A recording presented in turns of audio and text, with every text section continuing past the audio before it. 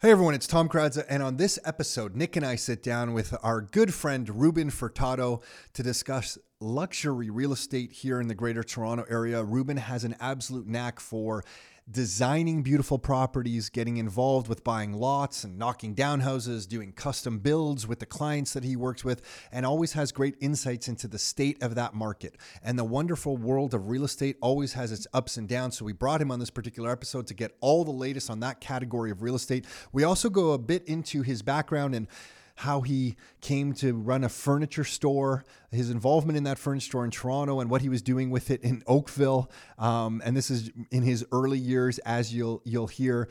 When he had kids pretty young, so how that experience all was, and why he went down the real estate rabbit hole the way he's done. Both of us met each other in the tech industry.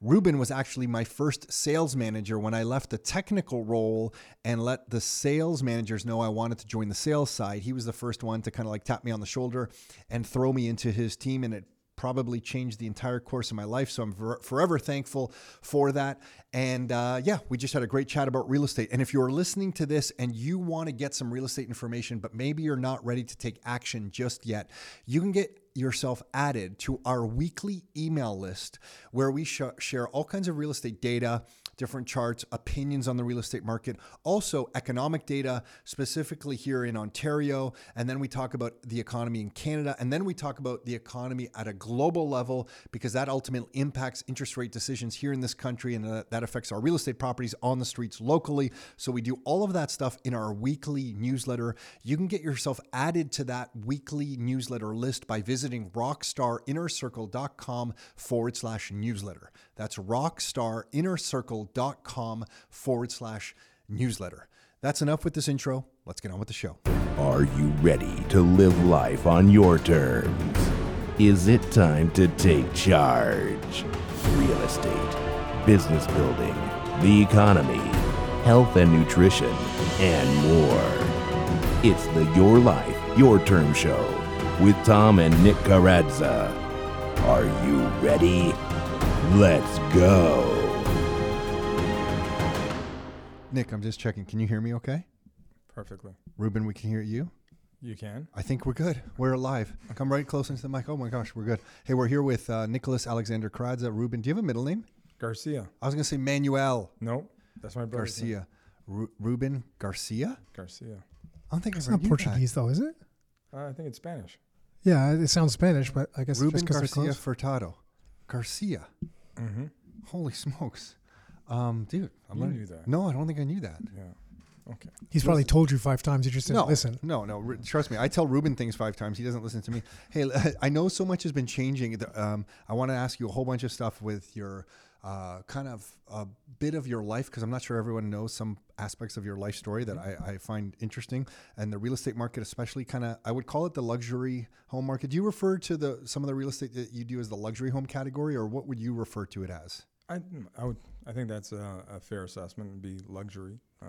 And then what are you seeing different in that category? Because recently you've been kind of, we'll get into numbers and price points and trends in that market, but you've seen a change in the market in the way you're working with people a little bit. Just explain to me what's happening there, and then I have some questions for you. So because there's been so much going on with some of the content that we're producing and putting on social media, and people reaching out looking for help, again, our business model is I'm a real estate agent. So I normally help people find a house, whether it's their primary home or whether it's going to be I feel sorry for you, dude. You're a real estate agent. Yeah, I feel sorry. That's what I do. But a lot of people reaching out and asking for advice and help on their existing home, whether it's they bought a property that they're tearing down and building, or it's a renovation, but they've already have the property. And so we were trying to figure out how can we help these people, because we have, but we've been investing a lot of time, but how do we make it so we can do it so it is a win-win situation where it's not taking time away from clients who are paying clients to help other people that we're not generating any revenue. So we came up with a model, which we'll talk a little bit about later. But the nice thing about doing that is now we're more active in a lot of renos and a lot of builds, that we're able to take all those best practices when it comes to tendering materials or services and bring that to our clients that are our normal existing clients that are under a buyer representation when they're buying homes and they're fixing them up a little bit, or it's a seller that's doing a renovation to increase the value to sell it. Right? So you're consulting with people. That's exactly what we're doing. And I see it because people are coming to you for your opinions. I'll never forget, Nick, one of the first Madamies I purchased, it was Ruben who said, hey, don't let them build the kitchen this way. And you slice the kitchen peninsula. Mm-hmm. Do they even do peninsulas anymore in any houses? No. I don't really see those anymore. No, I don't. But, you know, they said slice the peninsula off and make an island. That little change changed our whole freaking layout of the house. And you've always had a knack for seeing things that nobody else can see. Yeah. And I can see why people are now doing consulting with you on that kind of design work. Because to me, I know you're a realtor and that's kind of how you're generating revenue and stuff, but you've always had this design aspect where you're not a licensed like architect, but you kind of have this design architect angle. Yeah. And you came into real estate really backwards, really, because you for anyone not listening, you flipped, I forget how many homes it was in a period of time, but you flipped so many homes. Yeah. And I think it was, you know, from seeing all those things and seeing all the different models and all that stuff, like you studied a lot of those things inside and out. Yeah. So you've just seen a lot of stuff, right? Yeah. So during that process, I was super analytical. The only reason why I got my real estate license is how many homes was it? Just for anyone listening, to give them some context. We'll just say... Yeah, Ruben doesn't like talking about that anymore. Oh, yeah. Okay. It's a bunch. Yeah, but it's well over 30. All right, so... But where I was going with that is that the only reason why I got my real estate license is I wanted access to information to make better informed decisions. That was it, right? Now, everybody has pretty much access to information of like what sales, what property sold for, square footage, and all those different things. But to your point on that Madame house, it was even before, like not necessarily with you, but it wasn't, what should we change in the kitchen? But is that the best house based off what the client thinks they need and should buy? So there was a lot of folks on our team when we were at Oracle, and they're like, oh, I'm buying this townhouse. I'm like, what's your budget? And then I would get them to get into a semi, or it was something that had 4 bedrooms or a double car garage, just kind of pushing the boundaries, because it was less about how pretty it was, but it was more about what is going to be the best investment. And then from there, the one that had the potential to do stuff later, right? So that's why, as part of this kind of consulting gig, there's people who are buying from the builder, right? Because they'll come to me and they're trying to look at resale. There isn't anything there. They look at the builder as an option. So that's one of the consulting services that we offer is like, okay, what should you buy from the builder? What should you get the builder to do in terms of structural changes? We had one client that was going to be spending almost over $300,000 actually in upgrades through the builder, like over $300,000 in a subdivision home, right? Where the house prices were about $1.5 million. That as a percentage is grossly over what they should be spending because they'll never get that money back. So through that consulting engagement, we got them to basically, I think now they're spending somewhere around $110,000 through the builder. And then after closing, they're going to come in, spend maybe about $70,000, right? So what were some of the things that you kind of got them not to do? So it was just, I'll say some of the major things, and it was things that they perceived that would have value that had no value. They wanted to add a couple extra feet onto the back of the kitchen because they felt the kitchen was a bit small. So they were going to add and make the house larger by like 4 feet or something, 4 or 5 feet. Yeah, that's something I would probably want to do. Exactly. It makes sense. And yeah, so because once the foundation is poured, you can't change the foundation easily. But as a result of doing that, then now they would have the second floor wasn't necessarily fitting symmetrically on the first floor. So then they were going to do it like a little balcony off of the master bedroom. So now that they can come out to a balcony, and they thought this is great. So just those two options alone, I think, was close to $100,000 by the time between railings and everything like that. And I'm like, all of this was just to get some more space within the kitchen. And I'm like, first of all, how many times do you think you're going to go out in that balcony? Never. Once. Yeah. When you close. When you go to clean it. Yeah. Right? Okay. Once a month. Year. Yeah. I'm thinking once a year. My house is cleaner. Right? Because I had it, and that's the thing is by me living in so many different houses and really understanding what we would use, what we would not use, and having those conversations with clients. I'll always ask them, "Hey, do you use that? Do you use this?" Rather than the normal conversations that you see with real estate. But either way, so. I'm like, you'll never use it. And the other thing too is like you're not in a mature neighborhood with trees, so all you're doing is now giving more visibility from that balcony, looking out. And the But they're like, but look how nice it looks on the elevation from the outside, from the back. I'm like, when are you going to go to your backyard all the way to your property line and look at your house? You're never going to see that. So all these things that they saw value in, they quickly said, wait a minute, you're right. There's no value in that. But how do we solve the problem with the kitchen? So we did a redesign in the kitchen, and we created a kitchen that was far better. So now they end up, remember, they were going to spend over $300,000 in upgrades with the builder. We got them down to about $120,000, and then another $70,000 in other improvements that they would do after the fact. Things like a pot light, a builder's pot light, $350. You can go aftermarket when you go into a house, you're probably paid like $50 to $75 for a pot light. So they're spending a fraction less, getting way better product, way more customized, and then the value of the house, the finished product will be far better and worth more. And yet they still saved almost, by the time it was all said and done, about $150,000 total on their project. And what that cost them was $5,000. Yeah, you've always had a knack. You're saying the $5,000 because that was a consulting. That was the consulting agreement, which got it. Yeah, but I can see. Yeah, I'm surprised the builders even still do some of those types of changes in markets today. Some of the initial changes that they wanted to do, I would just think that they don't, but I guess you're saying they want to because of the profit margins on them? Because they don't want to do it. They almost penalize you by charging you an absurd amount of money. And it's crazy that people pay for it because, again, the perception is, oh, I really, really, really wanted this. And I'm like, well, why do you want it? And then they're like, oh, because I'm like, no, you would never, right? I'm like, and then they start thinking about it. You're like, you're right. I wouldn't. And so in that example, you were able to change the kitchen layout. And I've seen you do this a million times. But you were able to change the kitchen layout, and then they had more square footage, or they felt like it was a larger kitchen. Yeah, and part of that was just what, moving around the island, changing the spacing of things. And again, you would really need to see. No, I know, but do your best to describe it. So what they had is they had a small island and a U-shaped kitchen. Okay. Think of a U-shaped kitchen with your counters are U-shaped. You got counters that are facing, like where your sink is facing your backyard. Very common in a small island. We got rid of everything that was up against the rear exterior wall. And we did a floor-to-ceiling window there, right? So making that feel even bigger looking out to the backyard. And then what we did is we ran now a much larger island because you don't have this extra 2 feet of counter, right? Oh, so now we have a huge island. So their island went from, I think it was like 4 feet now to like 8 feet. They have this massive island. Storage space they lost. No, they really didn't because, again, now the island is double wide. So you have cabinets on either side, 24 inches deep. Oh, okay. So you gained in the island. So they really didn't lose anything. And then what we did is... And where'd the sink go? In the island, I guess? So that's funny. That's where I was telling them to put the sink. But they're like, no, we entertain and we don't want our sink in the island, the breakfast area. So they're still like... And I convinced them to do it almost against their will. And then after they did it, they literally called me a couple of days later and like, Ruben...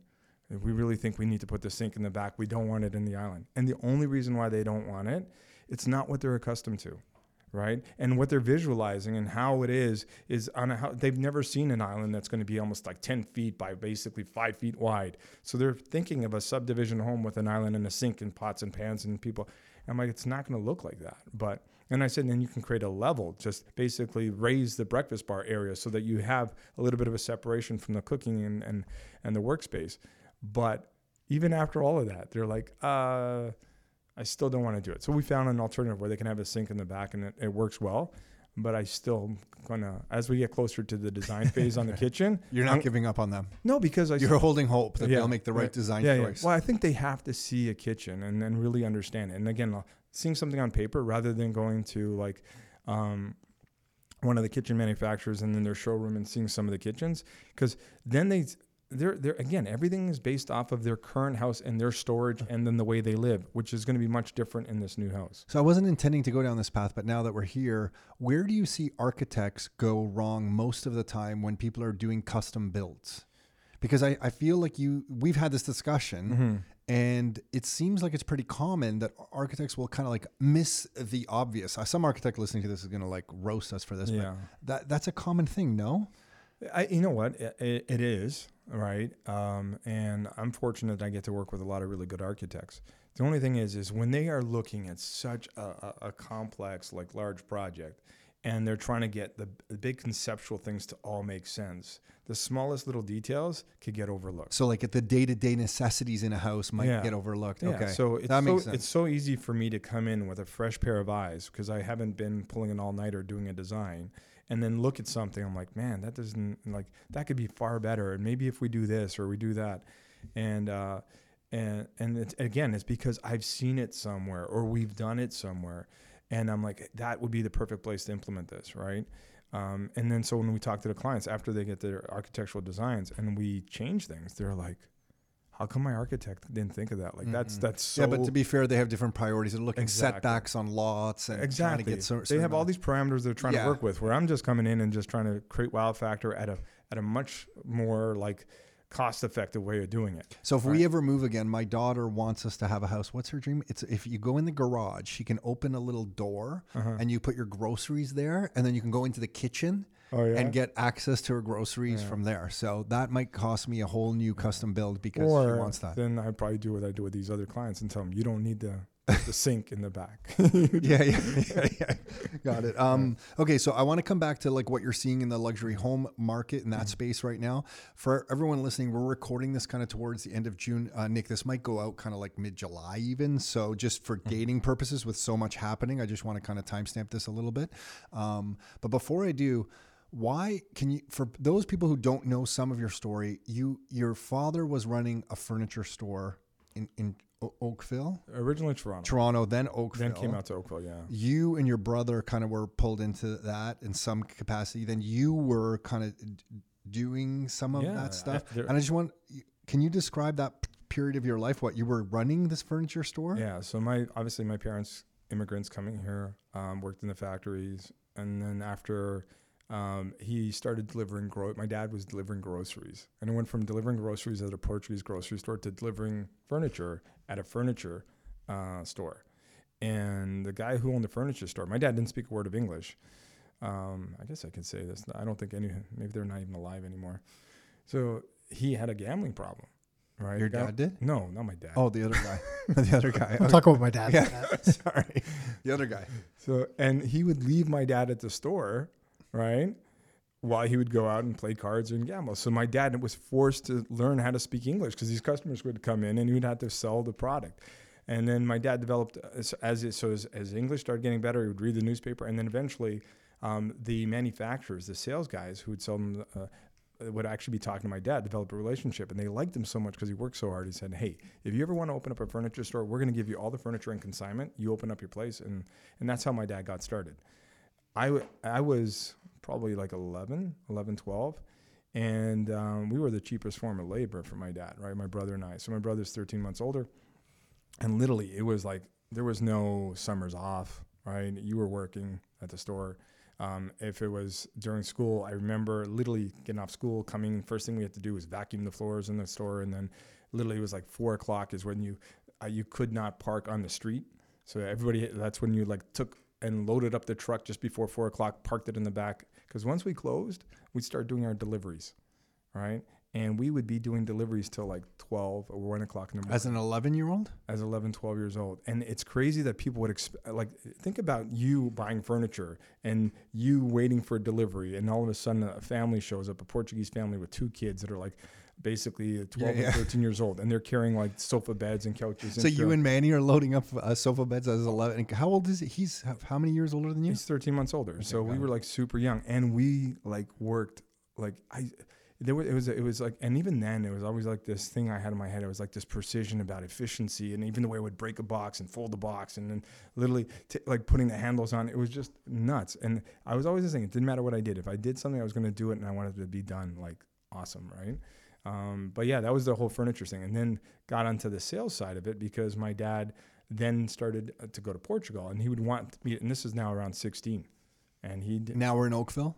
Yeah, now we're in Oakville. And he would leave to go to Portugal, and I would manage his store at 16 years old, right? And I started thinking of like my kids when they were 16, right? So I would be there taking care of the store, taking care of the house. But yeah, that was kind of the background on the furniture side. Yeah, no. Sounds like that would be a lot more normal, years ago than it would be today. Yeah. Today, they're, if you walked in and saw a 16-year-old running the store while the father was or an 11-year, like all sorts of child labor laws being broken. And, yeah. You know what I mean? But back then it was just kind of, I think it was just normal. Oh, I mean, I was thrown onto you even younger than me by yourself, but because I was there with you, and it'd be like, okay, on a construction site, here's the big drywall buggy. Here's where the garbage chute is. Go around this floor and pick up all the drywall scraps. And it was like, the first time I remember was it was a winter vacation, so that 2-week break around Christmas, Yeah. and it was freezing cold. And I guess I was probably, I think I was probably around 12 or something on the job site. Not supposed to be on the job site at that age. Yeah. Right? Here, go do it. No hard I helmet. think you learn. You Maybe I had a hard helmet. Did you? I had a hard head to begin with, so I needed a hard hat. Yeah. Now, what did you have for fuel? Like, what would your dad give you? If you're going to come on to work, what would you eat before you go to work? food. Oh, Normal food? No, Not coffee truck donuts, like those two kind of glazed donuts that are stuck. those are. I still remember those. packaged in They're a coffee truck. Yeah. So my dad, we would go on a Saturday morning, like to open a store, and there was a coffee. I think it was coffee time or something like that. And I don't know what it was, or either way, he'd buy a dozen donuts, raised chocolate, and 2 chocolate milk. My brother would have 6 raised chocolate donuts. I would have 6 raised chocolate donuts and a chocolate milk. That was our breakfast. That's awesome. Tell me how We ran on sugar. It was just, and then before delivery started, it was like a Coke and a chocolate bar. Boom, let's go. I thought when you said fuel, you meant motivation. And I was like, No. oh, the motivation was fear of my father coming and me not getting the work done. Yeah, our father just dropped us off with no real instruction. Yeah. He just kind of abandoned us on different job sites. But so through that whole experience, because I'd imagine you had people that you're paying bills, managing the store, you're handling inventory.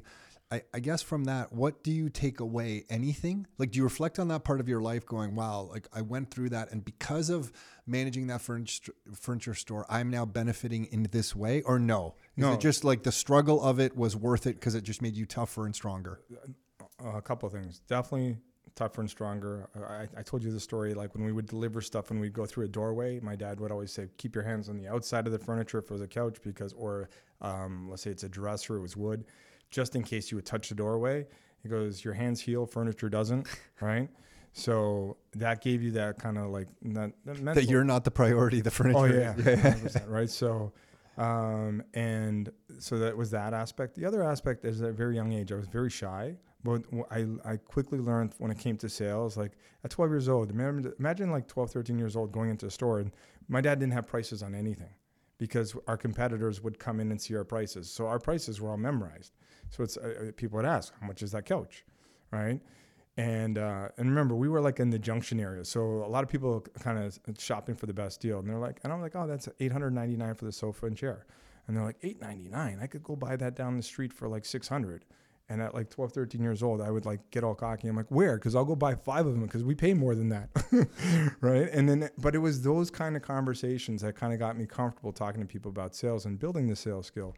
And then on the relationship side, building relationships, it was with the suppliers and manufacturers, because we went through some hard times, and sometimes you didn't have money to pay them, so it was all based on relationships. So, what was the key in maintaining the good relationship to handle that? I think it was just always showing that you had good intentions, and the first opportunity that you had, and again, a lot of transparency, saying, hey, here's the situation, here's the next deal, as soon as this closes, we deliver this, and following through on everything that you said you were going to do. So, and as times got harder, my dad struggled more with that, right? So, and then we kind of started building up some debt, and then things started going sideways. That's when my dad went to Portugal, and I took over the store, and my priority was not to generate as much cash flow like as possible. It was to pay as much debt. So it's to literally increase the production, to pay everybody off, so that I can then start off on fresh with them to start getting inventory. So this might be too personal, but I guess I just am curious. Was your dad running from the debt a little? Well, he had to. We claimed personal bankruptcy, right? Moved back to Portugal, right? And so he's kind of started over there, right? But so I was able to kind of go through that and see everything, like all the ups and all the downs. And I think that going through that experience is what also kept me always very, I'll take a lot of risks, right? But I'm also very cautious, of what the worst case scenario is, right? So I don't go in and make any decisions emotionally. It's always thinking, what's the worst case scenario? And if the worst case scenario, I can deal with that, and the upside is there, it just move forward as quickly as possible before that opportunity's gone. On the sales side, you said, when you were younger, if someone said they priced a piece of furniture lower down the street, you'd almost get a little cocky back then. Yeah. That's so not your approach when dealing with people now. did you have a conscious realization of like, I'm going to change my sales strategy, or did you just become unconsciously competent in your sales skills over time? Yeah. I think what ended as a kid, that was cute, right? Because it's coming from a kid. If you did that, now older, it sounds like a used car salesman, right? Yeah. It's like when you hear a little kid swear, it's cute, right?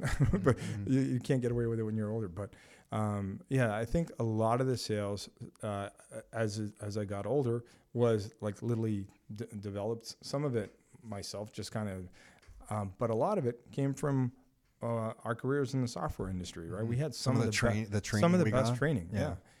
So I think a lot is about who you are, then how you apply some of that training. Because I think now in real estate, and I say this all the time, it's like every deal I do, I want it to be a win-win, a win for both parties. There's always two parties, right? And so you got the buyer and the seller. And I feel that even if I'm representing the buyer and the seller gets completely the short end of the stick, that deal is always going to be problematic, right? Where if you can create a win-win, you're developing relationships and it literally just opens other opportunities, right? Okay, so now because you touched on real estate, what are you seeing? I have more questions about your past in a second, but what are you seeing in the real estate market right now in the luxury kind of home category? What's happening? Yeah. Are you seeing, because right now, I guess if I was to summarize the market as a whole, many people are in the wait and see approach. I would say some of our experienced investors are like, no, I'm taking action. Like they kind of understand this is the time, they're going to take some action. Some newer investors are more suited to let's wait and see where things kind of settle before we take some action. In the luxury home category, what are you seeing? Price point wise, trend wise, momentum? Yeah. So right now, what I'm seeing is there's less sales activity, right? And define the category of home that we're talking about when you say that. So you know what? Let's just say anything over 3.5 million. So 3.5 million. Because generally 3.5 million is not going to be a subdivision home. You're already going into more mature infill type area. But the higher up you go, the more this is actually valid, right? What I'm going to say is that there is definitely less sales, right? But there's also less inventory, right? So because before you would see a lot of people who were making moves, they're in a house, but then they're like, hey, you know what? I want to build again. I want to do it, but I want to do it different this time, maybe a bit bigger in a different area or a different style house. So those are people who had, because they were making that transition, they had to sell. Now people are like, based on where the market is, I'm probably just going to stay put for the next little bit. So we're seeing less inventory and listings coming out. However, are the list prices and what's coming out changing? They're not. If anything, I've seen them go up, right? Which is pretty crazy because everything else is coming down, but list prices and high-end real estate is going up. Like even on my street, absurd. There's almost a house that's almost at $8 million. So what's happened? Yeah, why? And I think a lot of it has to do with, again, is the cost of construction went up so much, right? And then the lack of opportunities of land being out there, people are like, wait a minute. And then they're using the last sale, which happened a while ago, right? Because again, there's no new low sales. So they're still using the last sale that could have happened 2 months ago. And they're basing their house off of that house, right? What they need to be factoring in as well too, to some degree, is, well, how many sales have happened in the last 30 days or 45 or 60? And if there isn't anything, what are your chances of really selling that house? Now, if you don't need to sell and you just want to test the market, you're doing the right thing. List high because there's nothing like it right now, and you may get that one buyer. So that is what I'm seeing in the market. There's very little sales. We're not seeing prices being adjusted on the super high end. But I do kind of see now, it looks like the conversations and the behaviors of the buyers are changing, which I do think you're going to see now a retraction in price. Because, for example, we got a great listing right now.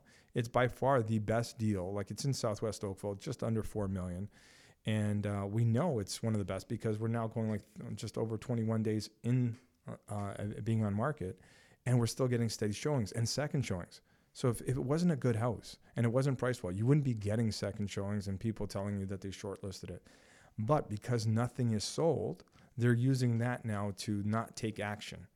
And the longer they don't take action, eventually, it's not going to be us, but somebody else who does need to sell, they're going to drop, which is then going to affect our price. All right. Got it. So the buyers don't feel like there's a compelling reason for them to act right now. Mm-hmm.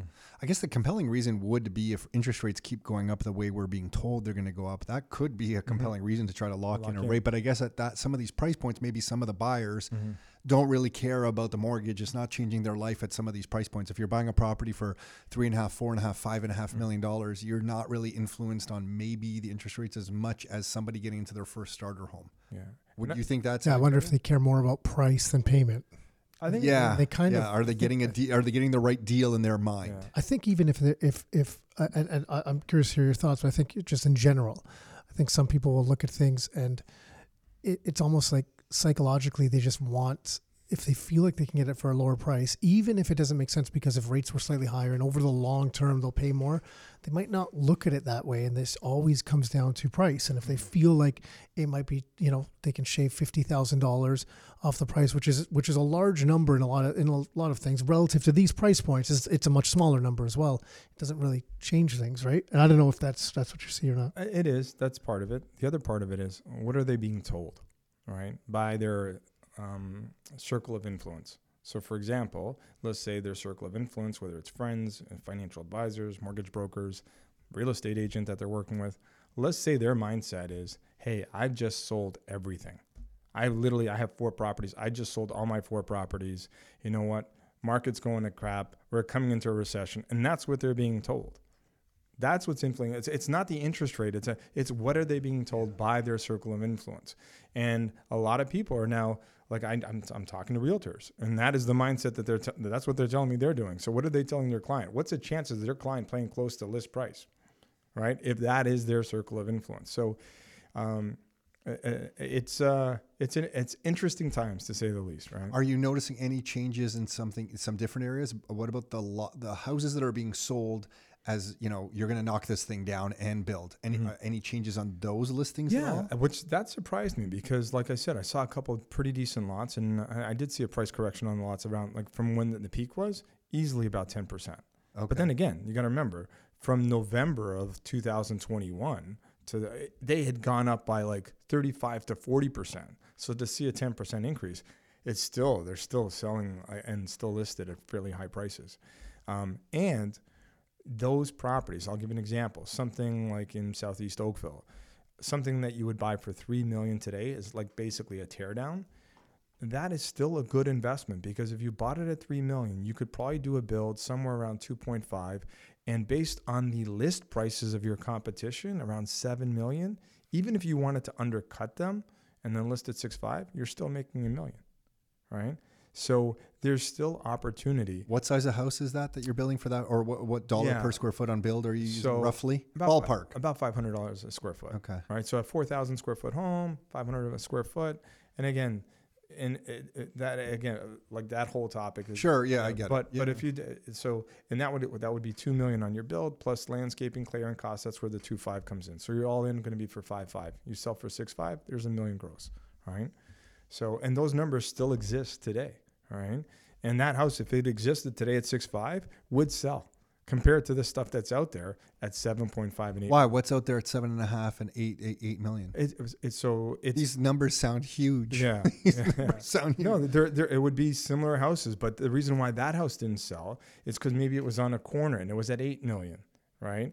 Oh, got it. So here's the thing: is this market right now is that if there's one thing. Like if the house has one flaw, or whether it's the price, or whether the fact that maybe the next door the house it's a hoarder's house, anything that could be an objection, that is so detrimental, and the deal possibly not happening. Where before, when the market was different, it didn't matter, like because everybody was operating in fear. So the house could have been across from a cemetery. Because everybody was buying it, right? Yeah, you've dealt with that problem before. I remember. So it's just, because people are looking at why the house hasn't sold, and they'll come up with something in their mind. Oh, it hasn't sold because it's a corner lot. Well, corner lots didn't have any problem selling before, right? Come like in February and March, right? It had nothing to do with it. It's just the market's changed, and the people look for reasons, and then they use that reason as an excuse. At that price level, do you get a little bit more because they don't have the need? to sell. So, if someone's shopping at that price level, usually this isn't going to make or break them for their living arrangement for their family, right? And then is it just also during past times when markets have been like this, and I mean like stock markets, things like that, and cryptocurrencies, like just the value of so many assets have come down. So there's just, people feel like there's just not as money, even if they weren't going to use those assets to fund the purchase. They just feel they're like, maybe I'll just put my hands in my pocket. So overall transactions just kind of take a dive, just kind of the number of transactions, because there's just no need there. So doesn't that play into it a little bit? And then even if you kind of build that home because things aren't moving, the value could be there, but then you're still sitting on it potentially for a longer period of time. If we're using right now as an example. Yeah. So, and that's why I 100% agree that's what's holding people back, is like, hey, you know what? We're not seeing money flow in. My portfolio is not growing the way it was growing before. If anything, it's retracted. But if there is a deal, because out there, and that's why, like, going back to that house that I said that you're buying at $3 million, spending 2.5, making $1 million at 6.5 right now, that would be like a deal. And as long as it's selling within the first 2 weeks, because that's what it has to sell quickly, because there's going to be some urgency in the very beginning. Those houses are still selling. They just don't exist right now. Right? Yeah. So if there's something really stood out, like something that was very unique, or that there was value there, then there's still someone that might move on that one because of that factor. And that one you're saying is a deal because the lot is a good lot and the house is built with all the modern things that someone's going to expect. Like, why is that one a good deal? One, I always say it's to get all the stars to align. So number one, great street, a lot of new development on that street.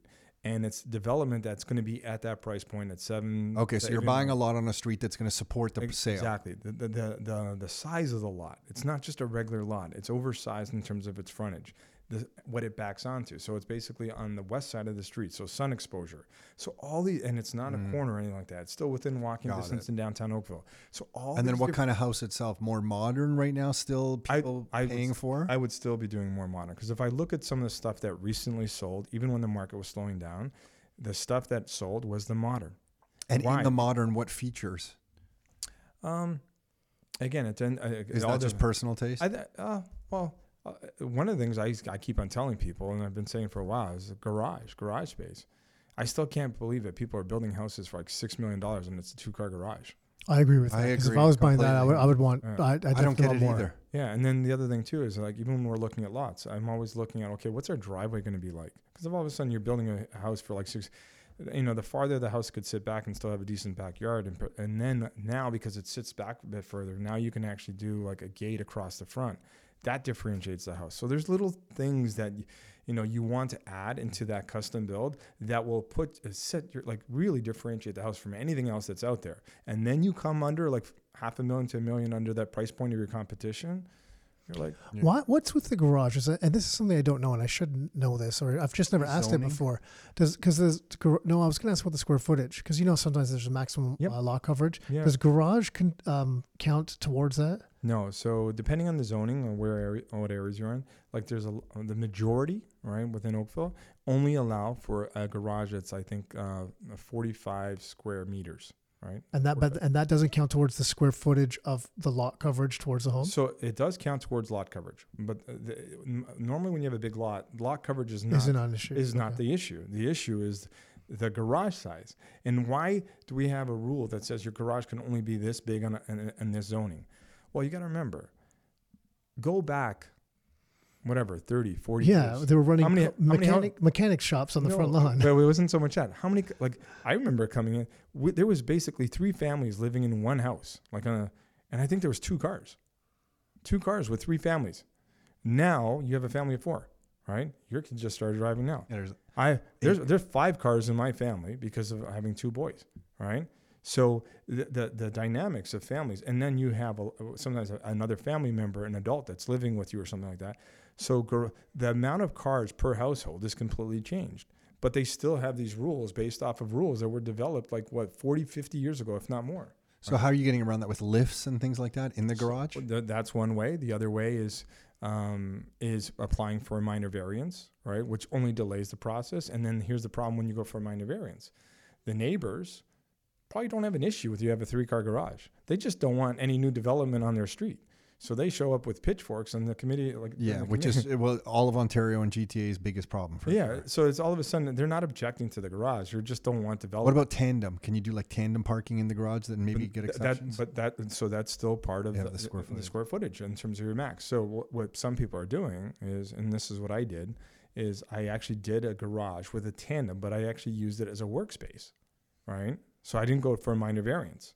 Right, because I knew my neighbors would like literally show up with pitchforks on that day, and they're like, "No, we don't want this house being built." So I built it, and then after it was built, right, then I went for a committee of adjustments. So you could remove walls to remove the interior wall, and they still showed up with pitchforks.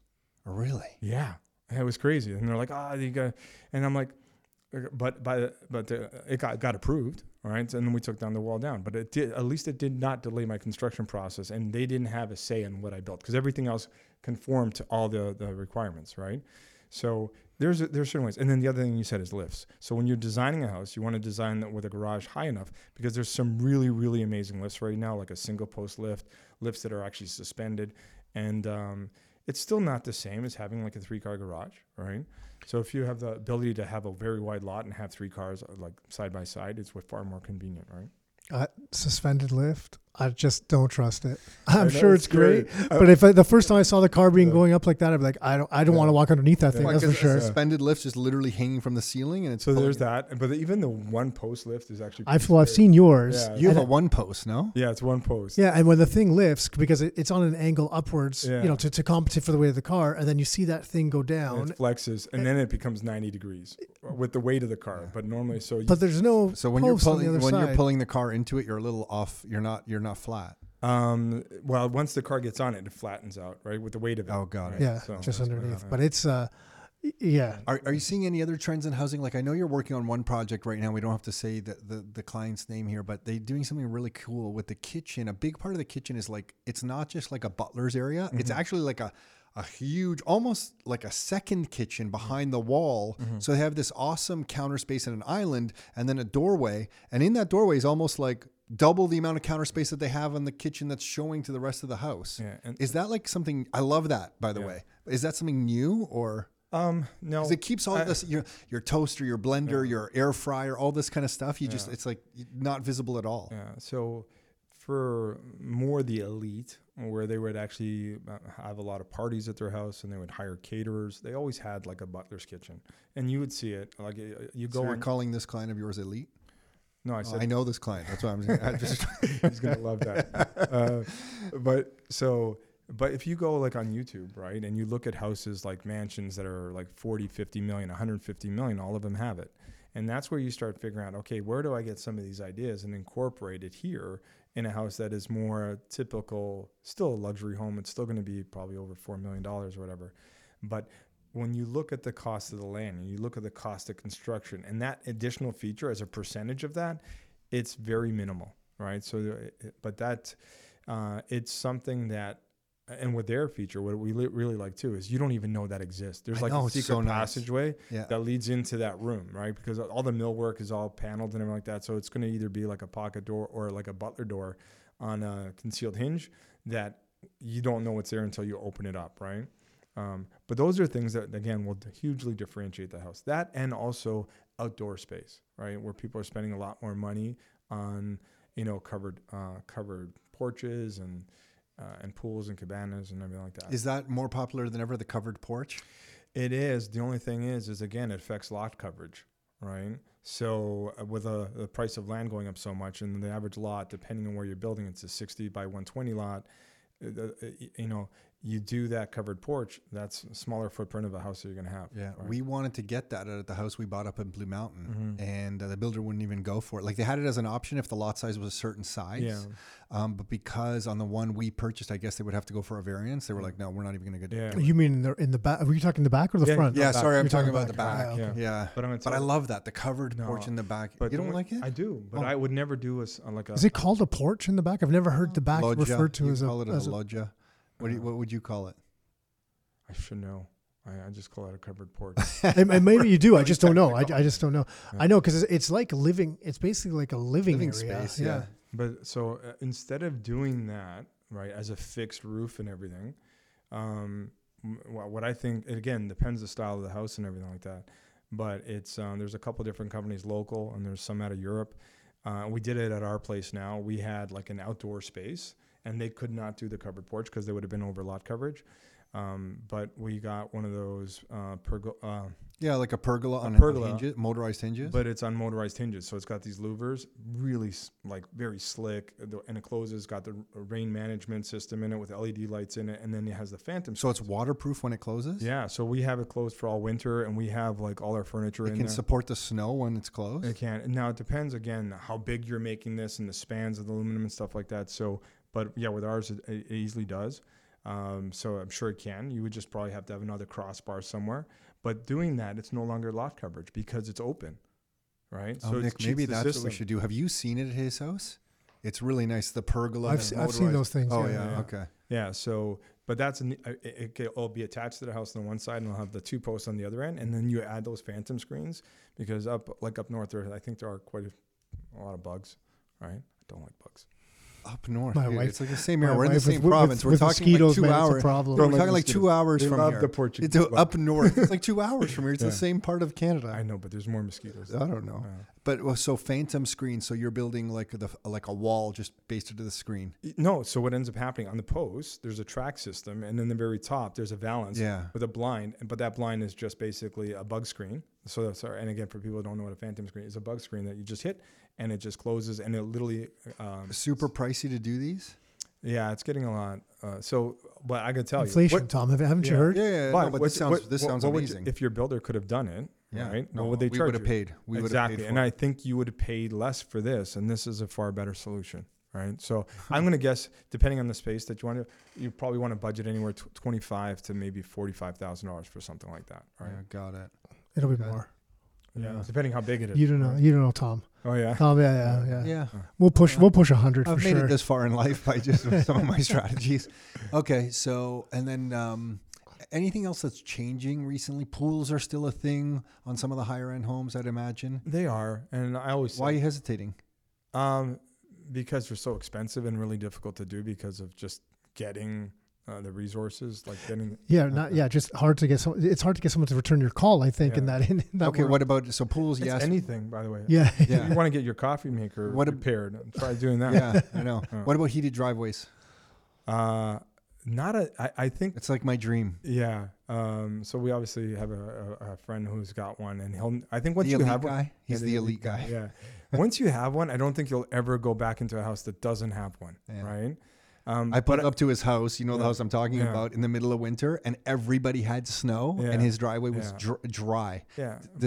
Go ahead. But the only thing is, you also got to think is it's like, oh, I have a house that the grass cuts itself. Well, you hire people to do that, all right? So there's a benefit of having heated driveways. Don't get me wrong, right? But I just don't think it's still the norm. No. Right? Yeah. But once somebody gets, it will probably catch on as the cost of that comes down a little bit. Are they typically only done with concrete? Or no? No, I've seen it done with interlock, right? Yeah, interlock I've seen, not asphalt, right? No, I never. No, I don't think I've ever seen it with asphalt. Yeah. Okay. Yeah, but normally concrete, and then but the trade-off with concrete is, then you got your Uncle Buck that comes over with his pickup and his oil spills all over your concrete, right? As opposed to. Yeah, no, I know. No, we grew up with a concrete driveway that was not poured well. The ones that kind of chip and flake off and that kind of stuff. Yeah, so that's and with oil stains on it. Yeah, that's the worst part. It's like tire marks and oil stains, right? I think every car used to stay, every driveway had oil stains. Oil stains, yeah. Now someone has an oil stain, everyone freaks out. Yeah. So if you had to project out the next year or 3 years, 5 years in kind of the higher end luxury space of real estate, where do you think we're headed? More modern? Is the traditional style coming back? Larger kitchens, smaller kitchens? Are you seeing any trends that you can kind of talk about that come to mind? Well, some of the trends would be it's more common to see transitional. So I don't know if a lot of people are going all in modern, right?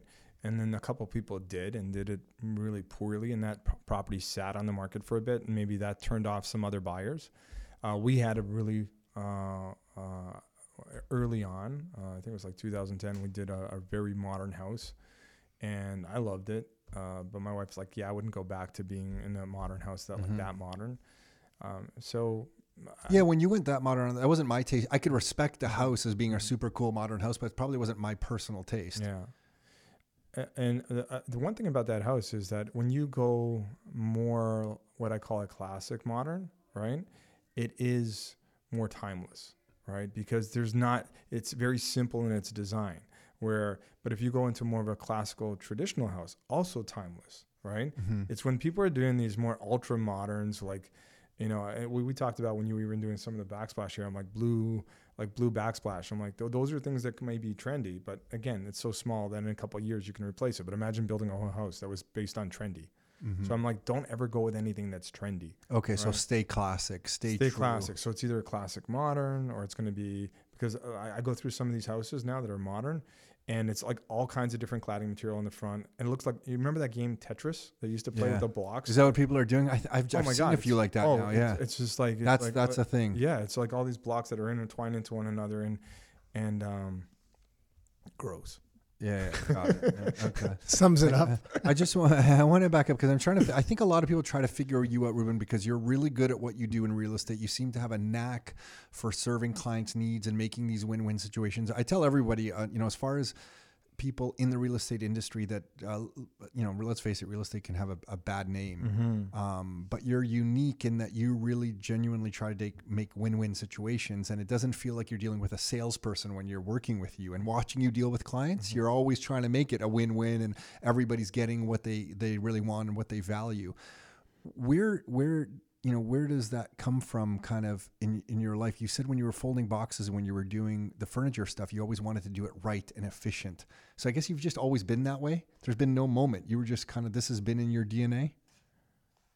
That's a good question. I would say that I think at an early age, all right? So I'm pausing. I'm like, should I say this? I'm like, yeah, I'll say it.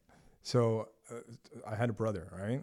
And I always kind of got the impression, man, he might have been the favorite. So I always was trying really, really hard to please my dad, right? So I had always this strong need for approval.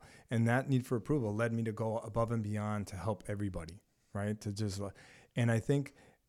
But I got gratification out of it, and I still do. So I enjoy helping people, period. If I didn't enjoy helping people, I wouldn't do what I do. Like, even like a lot of the deals that come together, I like people and I like helping them. And I think that brings everything right back down to, is like, okay, how do I make this situation so they get what they need, right? And I always say, the term I always use is like, not let's get a deal done. I'm like, hey, I want to get as quickly as possible to an area or a point where we're at a price point that's going to be acceptable to your buyer and my seller. That's it. It's not get a deal done. It's like, where are we going to get so it's acceptable to both parties, right? You said something once to me that was really profound when you were my sales manager at Oracle. You said once, I don't know, you probably don't remember, but for me, it was like this profound, weird moment. You said, Tom, do you have a need? Do you want to get this sale done or make a certain amount, or have a certain amount of, I guess, financial success in sales, or do you have a need for approval? I don't know if you remember this, because at the time, I think if you sold a certain number of some piece of software, you would win an award or you get recognized. Yeah. Or if you just kind of, did the right thing and sold the software the way it was going to be, maybe you wouldn't get that need for approval, but you were still going to make the equivalent amount of, money. And at the time in my 20s, I needed money to buy a house. And it just made me, you kind of stunned me, because I think up until that point, no one had ever asked me that. And I think maybe I was leaning towards winning the award and getting the approval instead of just doing something that maybe wouldn't get approval and wouldn't get the award, but made the equivalent amount of money. And it was like kind of the right thing to do. Mm-hmm. Like that was like a big moment for me in sales and in life. It's a really weird thing that you did for me there. And I think going back to like any job I've ever had, it could be working at Oracle with you or any software company, or even when I was working at Tim Hortons, right? One of my first jobs outside of working with my dad. And I thought after working with my dad. You worked at Tim Hortons? And think about it. I was running a Garcia worked at Tim Hortons. Yeah. And I didn't know Garcia worked at Tim Hortons. Yeah. And those pants were tight. They were tight. But tighter than the t-shirts you wear? Yeah. Yeah. I didn't know they got the extra small pants with the extra small t-shirts. Yeah. It was Okay. super cheap. So, but all I remember is that wherever I worked, right, I would get promoted and quickly, right? And I'm like, well, why is that? Well, it Are you wasn't doing just, the humble brag right now? Hey. Is it? Yeah. No, Because I'm asking. Hey, listen, I was so good. Wherever I've ever been, they always promote me. I don't know what it is, guys. I just keep getting promoted everywhere I'm at. But because I'm telling you, there was people who probably worked as hard as I did that were there for years, but they weren't getting promoted. And I think what I did is I worked really hard, and I was offering more value than the normal people, right, or the average person. The normal people.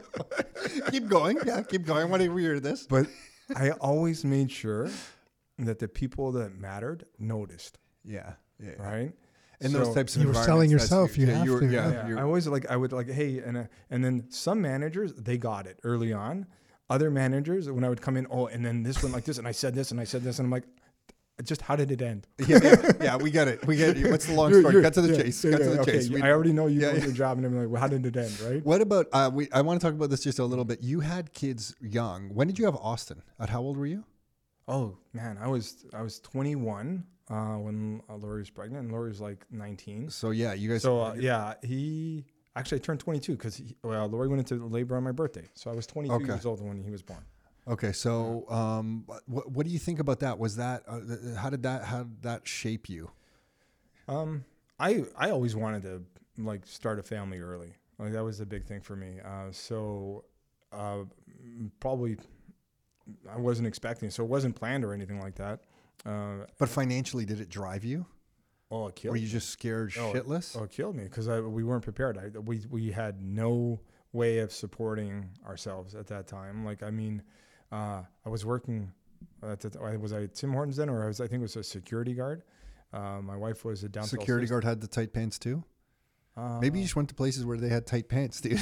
No, the shirt was pretty The shirt was tight.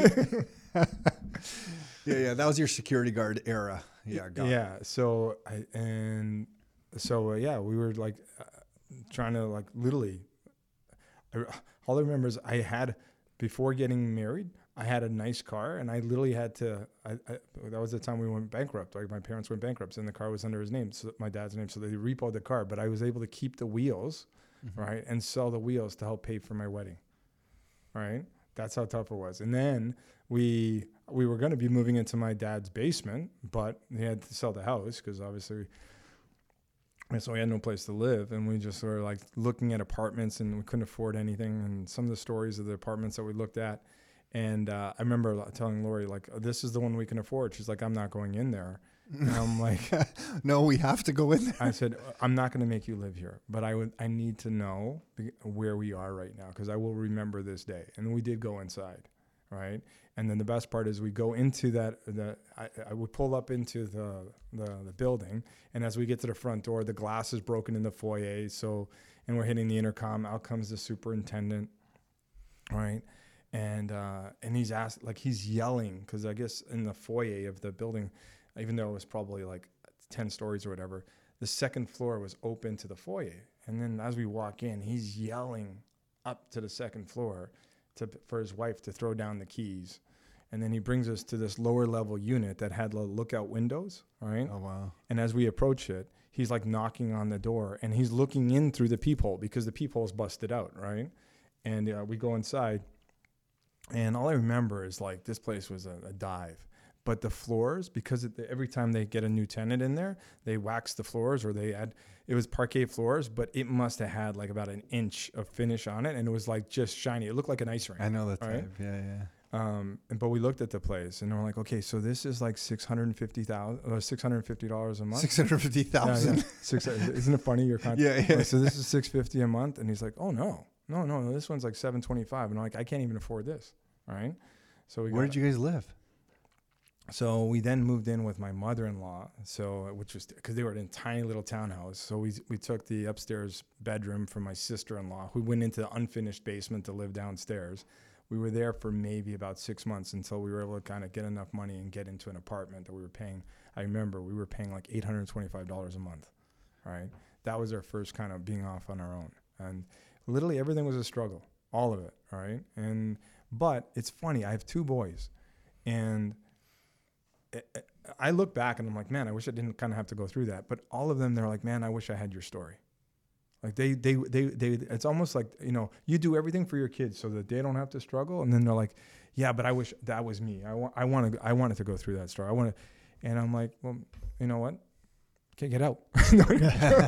Make your own That's story. interesting. That's interesting. So there's a genuine need for a bit of effort and struggle from your boys. They want to go through. I guess they want to prove to themselves that they can stand on their own 2 feet. I respect them immensely for that, right? Mm-hmm. But it's weird because you have that story.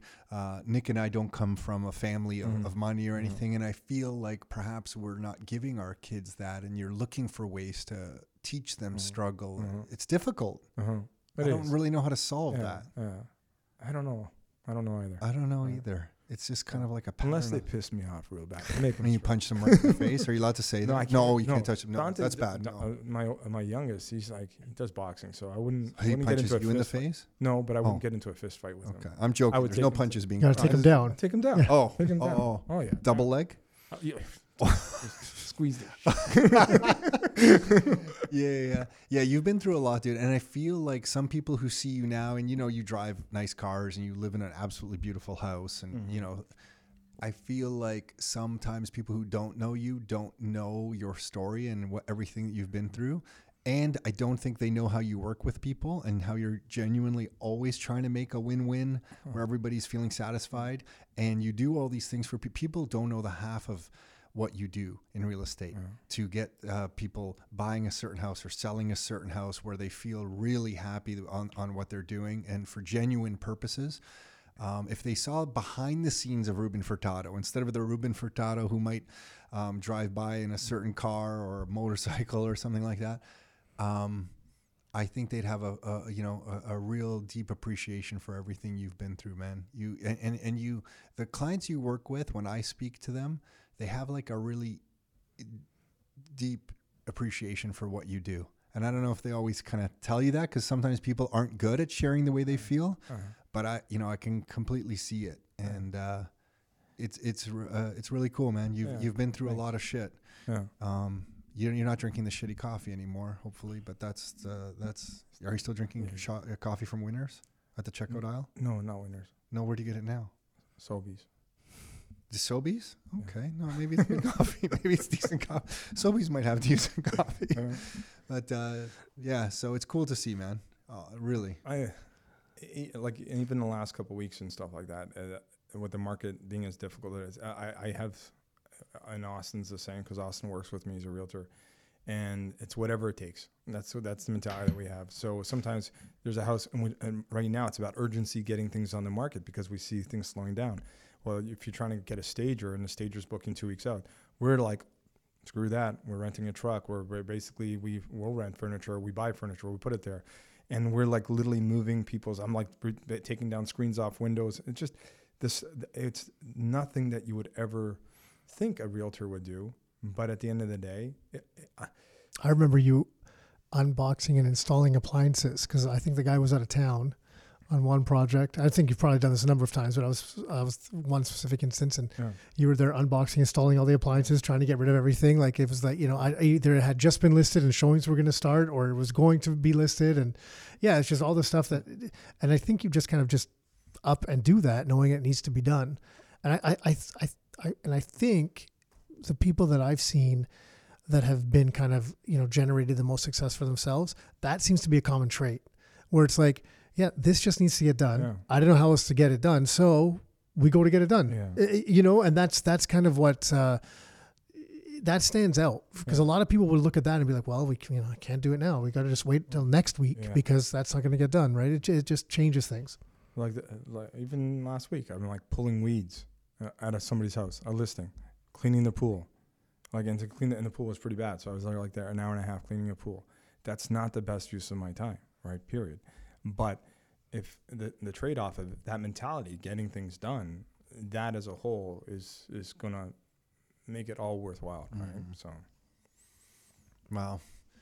Dude, if someone wants to reach out to you to do some consulting work with you, or what do you want to talk about that consulting thing? Yeah. How do you work with that? How does just that work? because there's been so many questions about it. So the way it works is, again, let's say it's somebody who doesn't necessarily need a realtor because they already own the property. It's their primary house. Let's say they've already bought the property and they're looking for, advice or ideas on the design side.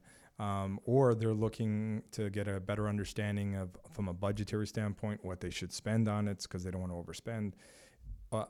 Or they're looking for trades because we have obviously a Rolodex of all the trades that we work with. Something as small as that, or it could be that they're actually going to tear down and build, right? And they're now looking like, no, I need everything from help from, sourcing out an architect to coming up with a set of designs and then hiring a builder. So what we do is we provide consulting services around, like, really from the very beginning to the very end to where they move in. And they engage with that to get a price for that kind of thing by reaching out to you. So remember back in the software, back in the day, you'd have that proof of concept that we would, a lot of times a large company would hire a third party that would actually do the proof of concept because they already had all these benchmarks, right? So imagine now you're bringing somebody in who has all these benchmarks of what's a reasonable price for this? How long should it take for that? What are the pros and cons of? So if we're recommending a builder or a trade or an architect, we're not just making a recommendation. I'm like, here's 3 of them. Here's the pros and cons of each, right? Here's what the average price is. Now you can make an informed decision. And better yet, and they're like, well, I know this other guy. I'm like, perfect. Let's get on a call with him. And then while you're present, we're interviewing that builder. And we're asking him questions that are either going to identify a red flag early, or we're going to say, hey, this guy seems like pretty legit. So we'll help go through the qualification process. So I always say, think of it having as a family member or friend that has been doing this for a long time and constantly coaching you and giving you all the right information. So the way that works, though, is I was doing a lot of that stuff for free, and I just couldn't anymore. You were right? breaking. I was breaking, right? So I still want to help people, but the way I do it right now is we put together a consulting agreement, and it's really simple now because if they're interested, I'll just send them the consulting agreement. They review it. It's like a 2-pager. But what we do is we charge $5,000, right? And it's a $5,000 retainer, right? And for that $5,000, they get 10 hours, and they can use it any way they want, whether it's going to be an on-site visit, whether it's going to, maybe they bought a house from a builder and we're going to go to the showroom, however they want to use it, or whether it's doing redesigns. But what I promise them is if after we go through the first 2 hours, if they don't see the value of a minimum of $10,000 in saving in the first 2 hours, that I actually give them back the full $5,000, right? So it's a no-brainer. You're putting out 5, and then in 2 hours, which would cost you only $1,000, the return on that 1,000 is at least 10, right? And if they don't see that, here's the 5,000. We go our separate ways, right? But this way, and for a lot of clients, and then right? Because I don't like charging for that service, because I normally do that for our clients who are buying and selling with us. And I say, if you then buy or sell, right? What I'll do is I'll apply that $5,000 that you paid me. I'll already apply it to the original commissions on the sales side. Or if you buy, I give you back the $5,000 in commissions that would have been paid by the listing broker. Got it. So they're getting that money back. So it's a short-term investment, but if they buy and sell with me. Yeah. But it's a way to test the waters with you a little bit. Yeah, because from that, I've now had the opportunity to work with a lot of clients that would have probably not worked with me because they said, oh, my brother's a real estate agent, but the brother was offering no value. Mm-hmm. So now they use that. Not like Nick's brother. Nick's brother offers a lot of value. No, I'm just thinking that I owe Ruben money now because every all time those things, every time I've done anything, I'm like, hey, Ruben, can you just take a look at this? I'm going to do this. What do you think? Drawings? Yeah. I know you're busy, but can I just show you these drawings? Even my wife, she's like, oh yeah, I think this is really good. This is going to work. You know what? Why don't we just run it past Ruben just to get everything? My whole family, if we ever talk about a house or possibly moving, what does Ruben think? Yeah. You get Ruben to look at the house. Is this a good deal? So but like I said, now it just makes it a lot easier to engage with people. And how do they find you for that? Yeah, so number one, they can always email me directly at Ruben, RUBEN, at rockstarbrokerage.com.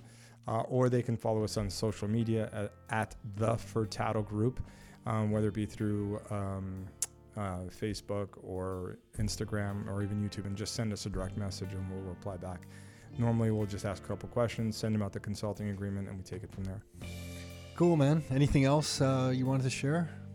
No, I appreciate getting the chance to sit down with you, man. Always. it's You're always always, good. you're always busy running around, so appreciate this a lot. Thanks, man. I appreciate it. Thank you so much, Mr. Ruben Garcia Furtado. Hey everyone, hopefully you enjoyed that chat with Ruben. You can reach Ruben on his email at ruben@rockstarbrokerage.com. That's Ruben, Ruben, at rockstarbrokerage.com, or on Instagram at the Furtado Group. So on Instagram, he's at the Furtado Group.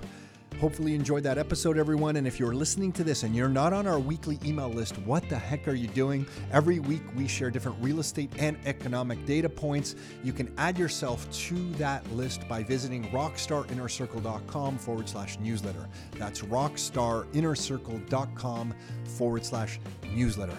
Until next time, your life, your terms.